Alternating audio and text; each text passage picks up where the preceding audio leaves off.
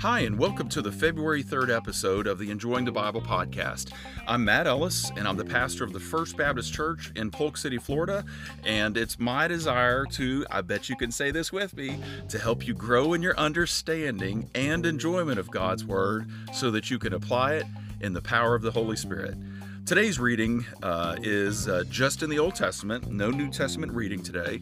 Today's reading is Exodus chapter 31 through 33. Once again, it's Exodus 31 through 33. And I'm telling you, I can't wait till we get to chapter 33. One of my all-time favorite verses is in that chapter. So we're going to get to that momentarily. If you haven't already read the chapters, then I would encourage you to hit pause, go read the chapters, and then come back. But if you have, I hope you're ready. Let's get started.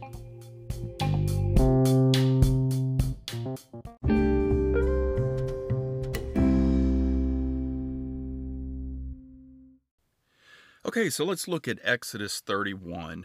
As we look at verses 1 through 11, we realize that we have already read chapters where the Lord has gone into detail as far as the building of the tabernacle, the tent, and all of the furniture. The dimensions have been given, what the furniture is to be made out of and what the tabernacle is to be made out of was also elaborated on. God made that very clear.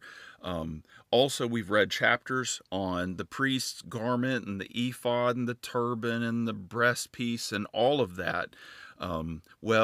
Somebody's got to know how to put that together. Somebody's got to be able to make sense of the instructions and to come up with something that is worthy of the place where God would meet with his people. And so in verses 1 through 11 of this chapter, we come to understand that the Lord has selected and dedicated some people to actually do the work. And so we understand here that whenever the Lord desired for something to happen, he wanted the right people to do it. I'm so concerned and bothered about the fact that in so many of our churches, we claim to celebrate a God who loves perfection and a God who is great and loves greatness. And yet so much of what is done in our churches across our land and probably around the world is apathetic at best. And a lot of it is because people get put into positions where they have no desire to do what they're doing. The church just needed a warm body, and so they just put somebody there, and maybe they're not even skilled in it. They don't have passion, and they don't have skill. I'm telling you, when we look at the Old Testament and at the New, and we see what God blessed, it was when people who were gifted in certain areas used those areas of giftedness to serve others and to bless the Lord, right? The two greatest commandments: to love God, we worship him, we bless him, we glorify him, and to love our neighbor as we love ourselves. And so here we see it in chapter 31, verses 1 through 11. God said, hey, I don't want just anybody putting this thing together. I want it done right. And so let's get some skilled people to do it. Strive for excellence wherever you attend church, wherever you're a member. Strive for excellence. The Lord is worthy of that. Verses 12 through 17, we see that the Lord once again is elaborating on the Sabbath law. This is a big law in the Old Testament. It was to remind the Israelites that they were a people set apart for God, and they were serving the God who rested from creation on the seventh day. And if we're not careful, we can read this law and think, oh my goodness, why is God so, crazy about this law, and why is he so intent that they obey this law? I'm telling you, you could look at it that way, or you could hear God saying, guys, gals, work 6 days, take the seventh day off, and it's on me. Just rest 1 day a week. I don't want you to work. And in fact, Kim and I, as we went over to Israel a few years ago, even though Israel is probably now one of the most secular nations in the world, right? Because Romans 11 tells us it's the time of the Gentiles right now. There will come a time when the Israelites come back. But right now, they are secular. But still, by and large, overwhelmingly, they observe the Sabbath. And to them, it's not necessarily a religious thing, it's just a cultural thing. And so all of the food that you would eat on Saturday has been prepared on Friday.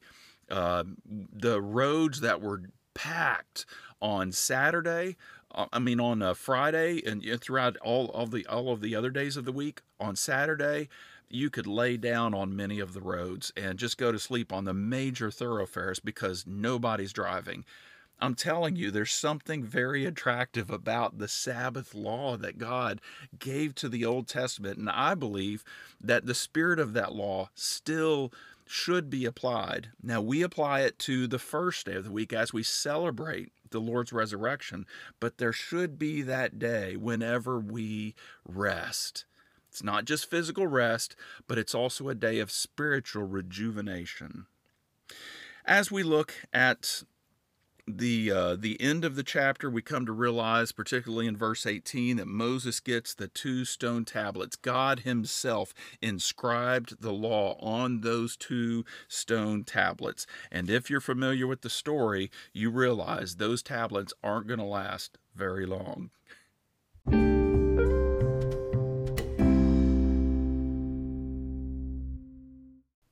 Okay, so now we get to Exodus 32, and this chapter is about the golden calf. It's about the golden calf. I'm not going to summarize this. The story pretty much tells itself, and you don't need me retelling the story, but I do want to bring out a few things that maybe you didn't see.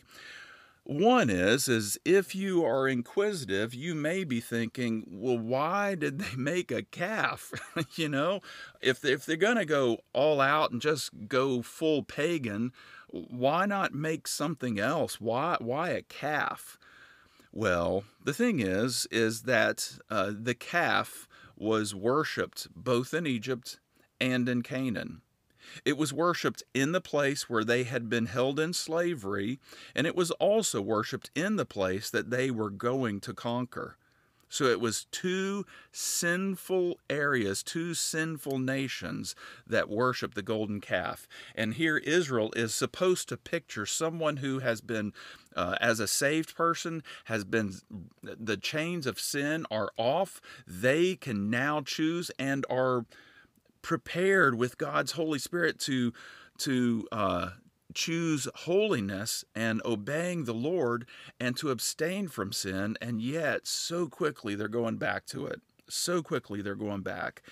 One of the things that I'll tell you, and you can think about it, maybe write it down, is there's basically 2 things. Of course, the Holy Spirit. Of course, the Holy Spirit. And also prayer. Pray that you don't enter into temptation. Prayer is a big thing if we are to abstain from temptation and abstain from sin. But there's 2 things in regard to our relationship with the Lord that will keep us from sin. One is love for God. The other is fear of God. One is love for God. The other is fear of God. Love for God says, I love the Lord so much. I love getting to know him. I love seeing his handiwork. I love experiencing the moments of my day with him. I love his grace that comes my way. And I'm so thankful to him that he's been so gracious to me. And love motivates us to not want to hurt him, to not want to do what he's told us not to do. Jesus said, if you love me, do what I tell you. Well, yes, if we love the Father, if we love the Lord, we're going to obey him. We're not going to sin. We sin whenever we fall out of love with the Lord. But also, I didn't just say love for God, I said fear of God. And whenever I say fear, it's not a terror. It's not someone who was abused and, they've got fear. It's not that kind of fear. But it is an understanding that God is holy and just and is worthy of our praise and worthy of our obedience and our submission. And if we disobey, he loves us too much not to discipline us. And so he will discipline us. He will get our attention. The book of Hebrews says, if you sin and you don't get disciplined, then you don't belong to God. You're not saved. And so we don't want the Lord to discipline us. We don't want to do something that would displease him. And so therefore we have a very real understanding of the fact that he is holy, he's not to be trifled with, he's called us to obedience, and he's going to discipline us when we disobey. But when you lose your love and it grows cold, your love for the Lord grows cold, and your fear of God also wanes, you are ripe for sin. If you want to be someone who is gaining the victory over sin, then you're dependent upon the Holy Spirit. You cannot do it without him. You're spending time in prayer, of course. But in your understanding of God, you are growing in a love relationship with the Father, and you are growing in a healthy fear of the Father as well. Both of those key ingredients. In verse 9, I do want to point this out. You probably noticed that stiff-necked showed up in verse 9 and a few other places here in the chapter. And you wonder, oh, what's that about?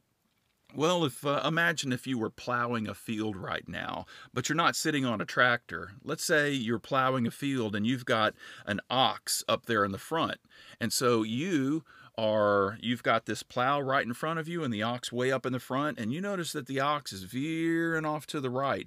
And so you need him to come back to the left. And so you take that rein and you pull the left rein, because you know if you pull his head, he's going to begin veering to the left again, right? But let's say that ox has a stiff neck. He refuses to budge. And so you're pulling on that left rein to get him to go left, but his neck is not budging, and he keeps going straight. He keeps going away from where you want him to go. So you pull harder on the left, and he's not budging. He's stiff-necked. What that means is he's stubborn. And no matter what you want him to do, he's not going to do it. That's what stiff-necked means in the Bible. When God says the people of Israel were stiff-necked, it meant that I have reached out to them. I have tried to pull them to myself. I've tried to direct them into the way of righteousness, and they are so stiff-necked that they are not bending. I cannot get them to do what I desire for them to do. That's what God's talking about. Friend, I pray that is not true of you and me, because we see that God was so angry with these people, not just in this situation, but in others. There are times when God just wanted to get rid of the Israelites. Here, he, in the next chapter, threatens not to go with them, threatened not to bless them with his presence, because they were stiff-necked. God said, if I went with you, I'd have to kill you. Whenever we get to verse 14, there's another phrase, and I think I've dealt with this before, but I just want to touch on it again. It says the Lord relented. You know, he was angry at the Israelites, and Moses is interceding. He's pleading on behalf of the Israelites, and it says, and the Lord relented. Your translation may say repented. And we might say, whoa, whenever I repent, that means that I'm headed the wrong direction. I did something wrong and I need to turn around. I need to do what's right. So repentance means I acknowledge that I'm going the wrong direction and I've done the wrong thing, and I'm going to turn around and do what's right. So what does it mean when God repents or God relents? Well, this is something that I just want to remind us again. God's ways are so higher than ours. God is so infinitely above us that if God described himself in the way that he acted, if God completely unpacked who he was in terms that he would understand, that would be precisely the representation of what's taken place, you and I wouldn't understand it. We wouldn't have a clue. And so the Lord essentially is saying in his word, I've got to speak on their terms. I've got to describe myself in a way that kind of sort of is what I do, but it really just it's pretty close to what they would understand. And so whenever we understand the Lord relented, we don't understand that the same way that we would relent or we would repent. All that's meaning is from Moses' point of view, it looked as if God changed his mind. But honestly, Moses didn't have a clue what was really going on, because God is so far above us, we cannot understand him. Only glimpses. And so when you see the Lord repent, the Lord relent, don't say, oh, that must be what I do. No, that's just a word that the Lord used as he worked through Moses to write this, so that we would have some idea of what he is doing. But he's really very different from that. His experience is very different from ours. Verse 19. Moses throws down those tablets. Remember when we looked at chapter 31, God wrote on those stones and wrote the law. And, I said, hey, he's not going to have it for long. Well, in verse 19, he throws it down and that law breaks. Now, I don't know if Moses just blew a gasket and he just threw it down and broke it, if that's all that it was, or if this was God's way of allowing Moses' anger, which obviously Moses had, to picture what the Israelites had done. Moses broke the stone tablets of the law because the people of Israel had already broken God's law. I think that it could be that this is just a powerful picture of what the Israelites had already done. It's not like Moses did anything different from them. They broke God's law by worshiping an image, an idol, having another god before them. It may even be that them having this experience, looking at some of the words that are used, particularly one of the last words in verse 6, it could be that there was a lot of promiscuity going on in this. And so it could also be that they were breaking the law of you shall not commit adultery. And so Moses threw those the stone tablets down and broke them. In verses 27 and 28, Israel was being seen, or could have been seen, as a bunch of hooligans, and so they might be perceived to be weak and undisciplined, and maybe the object of a military attack from one of the peoples, one of the nations around them. And so this was a capital offense that had happened. And so God's judgment came through Moses, and the Levites stepped up to the plate, and they went out and killed about 3,000 people. This was God's judgment upon them. They had put the Israelite nation in a very precarious situation, and people may die. And so God disciplined them, and 3,000 were killed. Probably the 3,000 were maybe the leaders of the groups who were known to have been involved in this.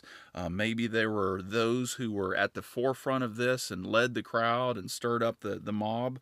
But we do know that God demonstrated his judgment on them. In verse 29, the Levites were actually set apart for the Lord because of them stepping up to the plate and being a part of something. This was not good, but I would imagine that the doctor who goes into someone who has the lethal injection put into their arm, as society has condemned them and found them guilty and worthy of the capital punishment, and then the doctor that goes in, I can only imagine what that doctor must experience as they carry out the judgment.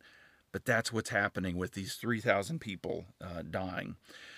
Verse 32, Moses, he demonstrates his love for the people in such a profound way, that he volunteers to die if the people are punished with even more death. We see a leader who loved his people and didn't, even though God was saying, hey, get out of the way and I'm going to start another nation. God would do that a little bit later on, and Moses continues to advocate for them. Moses gets angry at him, but he doesn't want God to be angry at him because he's afraid that God would annihilate them. And so Moses stands up for them, and even in verse 32 he says, Lord, if you're going to kill them, kill me too. This is a leader that loves his people.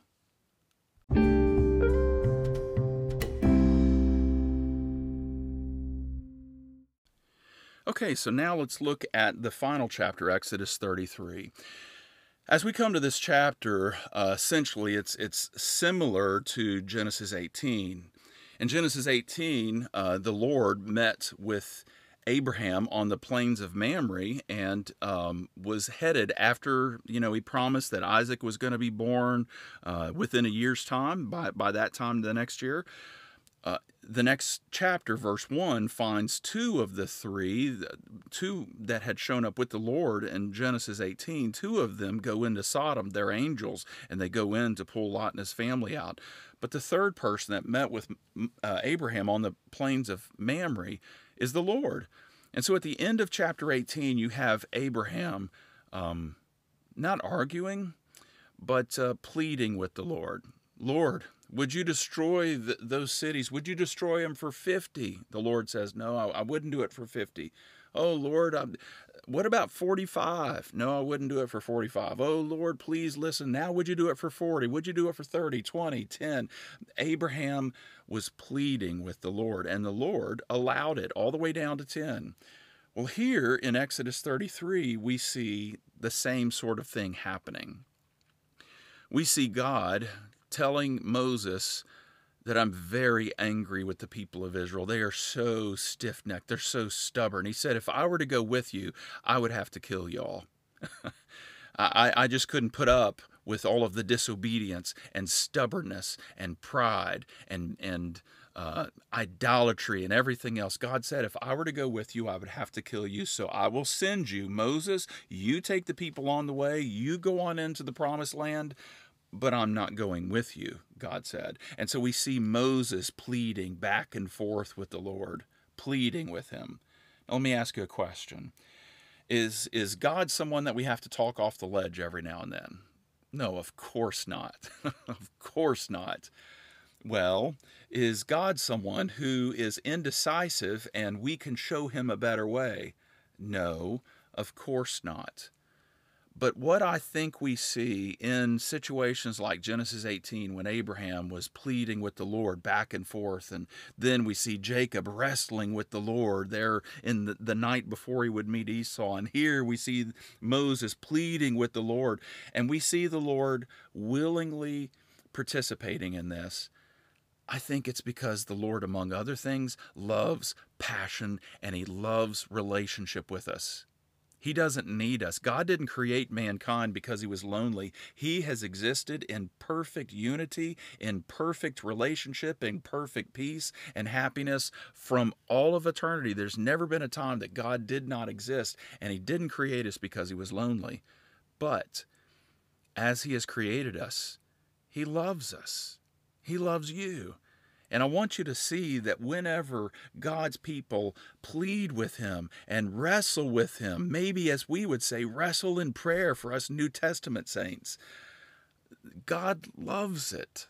Don't be frustrated. Don't be timid. Don't think that the Lord is not happy with you pleading with him and wrestling with him in prayer. I tell you, the Lord is frustrated with vain repetitions, with things that have no heart. But friend, I'm telling you that if you have heart, if you have passion in your prayer and you are pleading and wrestling with the Lord, go for it. Go for it. I'm convinced that the Lord loves it, and Moses was enjoying that. In fact, in the middle of this back and forth, we have verse 11. Listen to this. The Lord would speak with Moses face to face, just as a man speaks with his friend. The God of all creation, and a little bitty peon that was a speck, that was infinitesimally smaller than a speck in the eyes of the Lord. God graciously bowed down and spent time with Moses and would speak to him as a man speaks with his friend. Friend, I'm telling you that there's a friend that stays closer than a brother, and that's Jesus. I'm telling you that God didn't just save you because he didn't save you because he feels sorry for you. God didn't save you just so that you could stay out on the fringes. God wants you to come into, as it were, the tabernacle, come into the courtyard and keep on coming until you get into the Holy of Holies. God ripped that veil in two so that you and I could come in and enjoy his presence. God wants us to enjoy time with him because he enjoys us. And God wants to speak with us as a friend speaks with a friend. He wants to speak to us from his word So don't you sit down and read your Bible just as a book. You listen to God speaking to you from His Word to your mind and to your heart. And then you reflect back and speak back to Him as your heart offers up prayers. Be like Moses. Speak with the Lord face to face, just as a man speaks with his friend. Whenever we get to verse 18, this is one of my all-time favorite verses in the whole Bible, hands down. Moses has been back and forth with the Lord, and if you read the flow, it's almost like verse 18 is like, where did that come from? Because it's just back and forth, Moses pleading with the Lord speaking and moving back and forth between the two, and all of a sudden Moses just said, Lord, please show me your glory.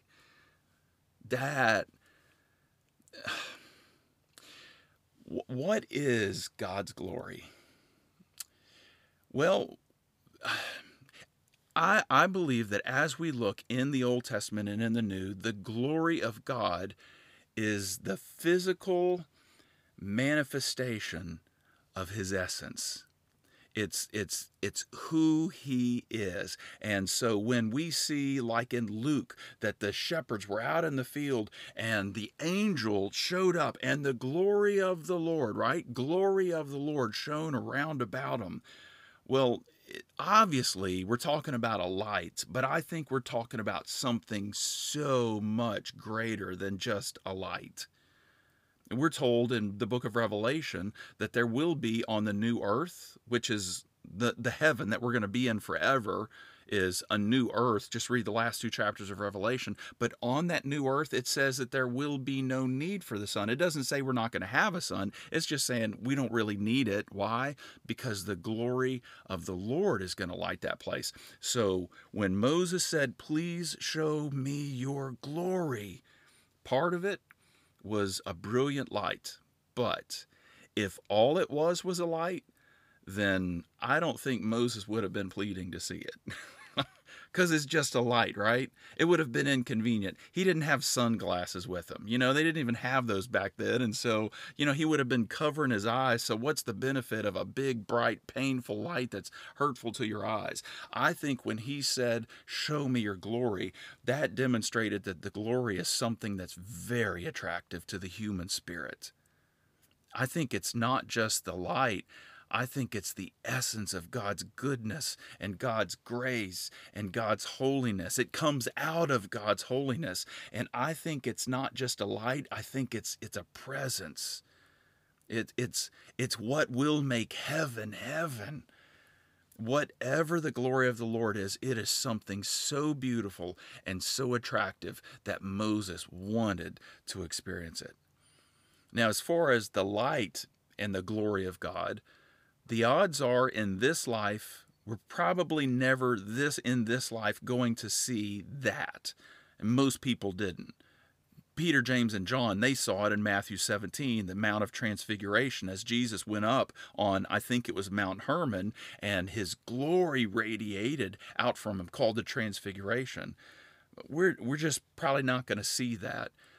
But the glory of the Lord shows up in the beauty of God being demonstrated, in us enjoying a moment and realizing that this is a moment created by the Lord, or the Lord enabling us to lead someone to faith in Christ, and we just have such an excitement inside of our heart. That's the glory of the Lord, I think. It's looking out at a beautiful night sky and realizing that your God created all of that and gave you that moment for you to enjoy it. You can experience the glory of God. The glory of God is the essence of who He is, and it's something that's intended to satisfy our soul. Satisfy our soul. Being a Christian is not just about following rules. The Pharisees tried to follow rules, but I don't want what they had. In fact, not only do I not want what they had, I don't think they were happy with what they had. And besides that, Jesus was angry at them for what they had. I don't want that. All they did is try to obey rules.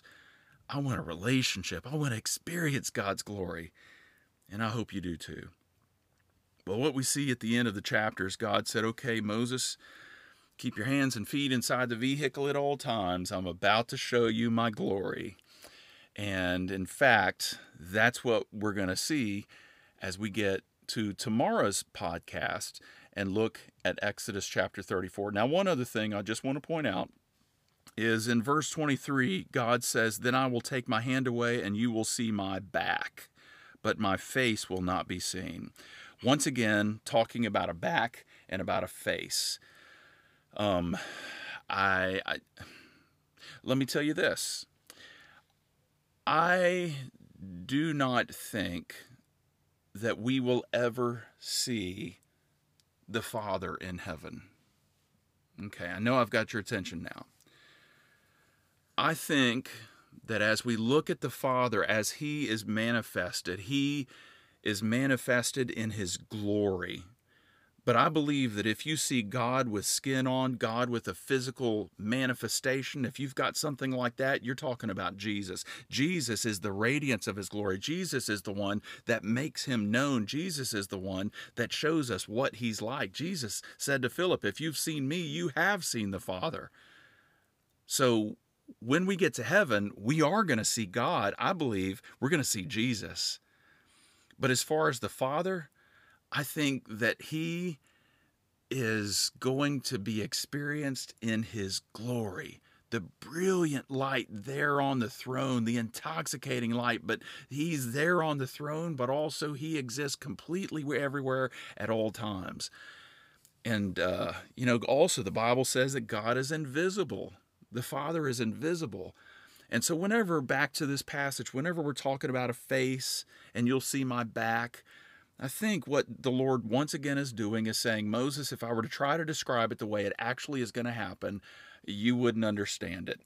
But so I'll talk in terms like you would understand, okay? So I will let you experience the glory as I pass by in all of my glory. You can't handle it all, so I'll just let you see what's left over behind me. Let's call that my back. And face, I think Moses didn't actually see God's face when it says that He spoke to him face to face. I think that was just a way that Moses wrote that he just sensed such a closeness and a presence to God. But once again, I think that, the Lord doesn't have these features. He's just describing Himself in a way that we can understand. I don't think that we may, but I don't think that we're ever going to see anything of the Father other than His incredible glory and hear Him speak. I think that whenever we do see God in flesh, though, with skin on that we can actually touch, I think we're talking about Jesus.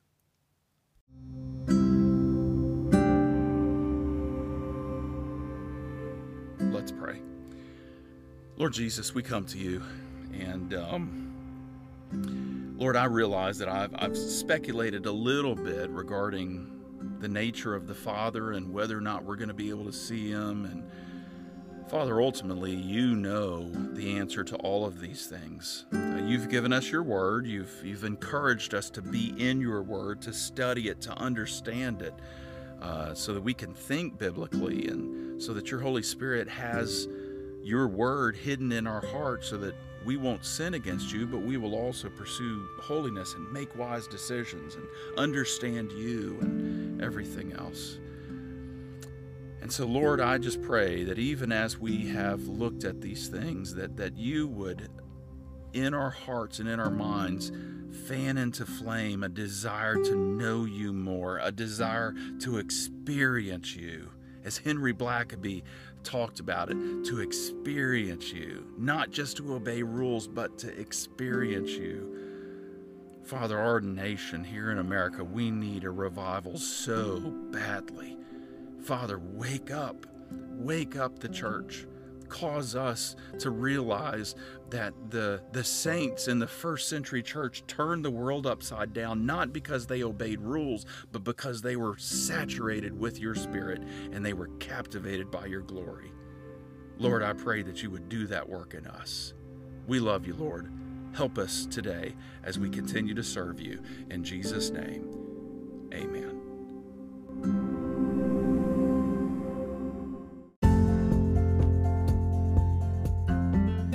Well, we've come to the end of another episode, and I hope you've enjoyed our time together. Once again, whenever you're listening to me, whenever I am speaking out of Scripture, there's going to be times whenever I state things very clearly, and I think it's just so clear in Scripture, and I'm going to state it authoritatively. I could still be wrong. And so I want you all, like the church at Berea, I want y'all to be like the saints in the church at Berea that's talked about in the book of Acts, to go and check your Bibles and see if what I'm saying is true. If it's not, put it on the Facebook group page and let's talk about it. I would love to do that. But there's also going to be times whenever I speculate, and I'm going to try to let y'all know when I'm doing that. Just to let you know, this is kind of what I think, but I'm not sure. I just never want to lead y'all wrong. So when you hear me speculating, don't buy into that. Just listen to what I'm saying and, come up with your own biblical convictions. Anyway, I'm looking forward to spending some time with y'all tomorrow. We'll talk to you then. Bye-bye.